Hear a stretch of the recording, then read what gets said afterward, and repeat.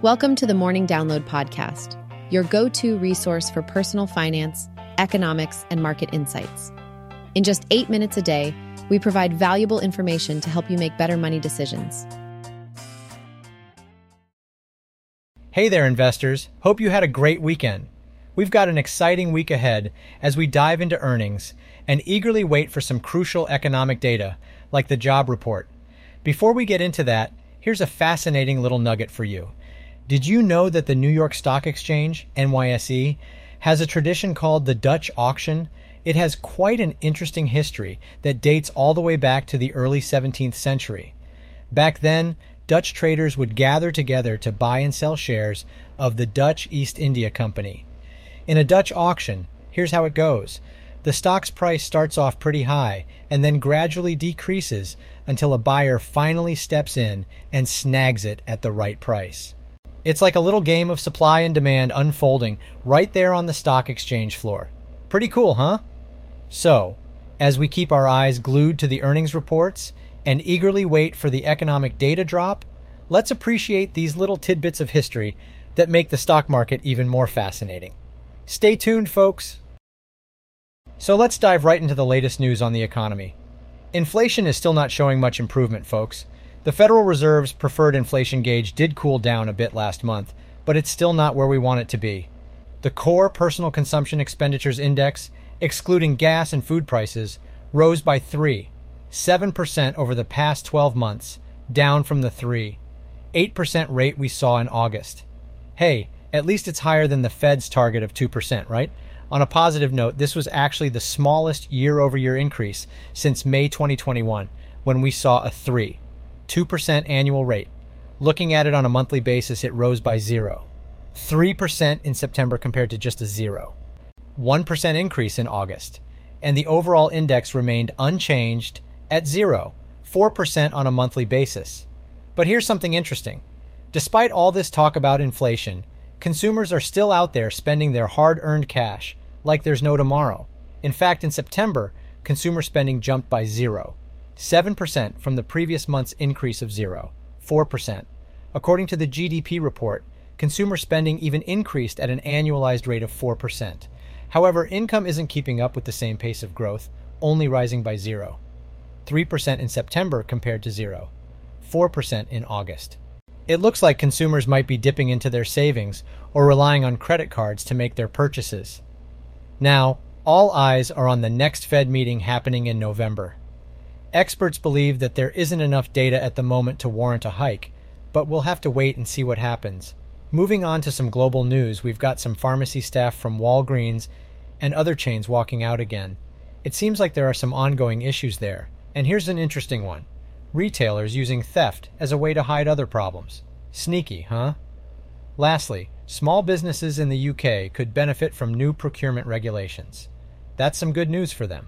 Oh, and before we wrap things up, here's a consumer survey that shows Americans aren't feeling too happy these days.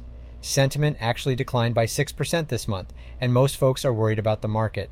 Guess it's been a tough time for many. I've got some exciting news for all you Apple enthusiasts out there. Apple is gearing up for their Scary Fast event tonight at 8 o'clock p.m. Eat 5:00 p.m. PT. And no, it's not about ghosts and goblins, but rather about their next-generation silicon chip, M3. This event is their second product showcase of the season, hot on the heels of the recently launched new iPhone. So, what can we expect? While Apple hasn't given us any official hints, word on the street is that we might get to see the new iMac computers featuring the highly anticipated new chipset. This could be a game changer for Apple's struggling sales, providing a much-needed boost. On top of that, Apple might introduce some new accessories as they transition towards a USB-C universal charging system. Speaking of sales, in the second quarter of 2023, Apple's computers made up about 8% of the global market share. But here's the exciting part.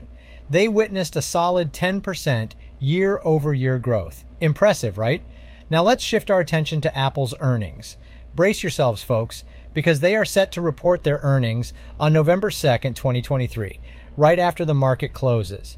The consensus EPS forecast for the quarter stands at $1.39, while last year's reported EPS for the same quarter was $1.29. It'll be interesting to see how they perform this time around. By the way, have you heard about Ford? Unfortunately, they crashed and burned after releasing poor guidance and earnings reports. Tough break, right? That's all for now, folks. Let's keep our eyes peeled for Apple's event later today. Have you heard the latest news about Bitcoin? It seems like it's giving Tesla a run for its money. Sort of. Bitcoin has been struggling to pass the $35,000 mark again, after hovering around $30,000 for quite some time. But don't worry, recent global events and the possibility of a Bitcoin ETF, exchange-traded fund, are giving it a boost in value. Interestingly, in the past, Bitcoin has shown a strong correlation with U.S. equity markets. However, it seems like it's now breaking away from that trend. Over the last year, Bitcoin has almost doubled in value, but it's still quite far from its all-time high of nearly $70,000. What's really impressive is that Bitcoin's market capitalization now stands at around $670 billion, slightly surpassing Tesla's market cap of $647 billion. That's a pretty big deal. With all the attention that cryptocurrencies are getting these days, it's no surprise that Bitcoin is making headlines once again. So keep an eye on Bitcoin and its journey to see if it can surpass its previous high and continue to shake things up in the financial world. HSAs, or health savings accounts, offer various tax advantages and are commonly used to handle unexpected medical expenses. However, did you know that they can also be utilized to pay insurance premiums? Let's take a closer look at how this is possible. While most insurance premiums are not eligible for HSA coverage, there are exceptions. Medicare premiums for individuals aged 65 and older, for instance, do qualify. This includes premiums for hospital insurance, medical insurance, and drug coverage. It's worth noting that supplemental health policies for Medicare are not included. Here's a surprising fact: you don't have to directly pay your premiums with an HSA to enjoy the benefits. You have the option to pay using other means and then reimburse yourself later with your HSA. Just be sure to keep track of all the records. If you have healthcare continuation coverage like COBRA, which is commonly used by individuals without health benefits due to job loss or divorce, the premiums can also be paid with an HSA. Unemployed individuals can leverage HSAs to cover health premiums, such as those purchased through an Affordable Care Act marketplace, or COBRA. For those who require long-term care, HSAs can help cover relevant insurance premiums. The amount that can be covered depends on your age and ranges from $450 for those aged 40 or under to $5,640 for individuals aged 71 or over. Keep in mind that these figures are updated annually, so it's advisable to check the official website for the most recent amounts. Utilizing your HSA to pay insurance premiums can provide both tax advantages and flexibility, but always make sure to verify eligibility and stay informed about the latest updates. Today I want to share with you a brilliant quote by the one and only Warren Buffett. He says, "Risk comes from not knowing what you're doing." And boy, isn't that the truth. Think about it. In the realm of personal finance, this quote holds so much weight. When we make uninformed decisions or dive into ventures without fully understanding the potential risks, we're setting ourselves up for trouble. It's like going on a hike without a map or planning a road trip without checking the fuel gauge. Sure, it might work out, but the odds are not in our favor. Buffett's words act as a reminder that knowledge is power when it comes to our finances. Whether it's investing in the stock market, starting a business, or even managing our everyday expenses, being well-informed is crucial.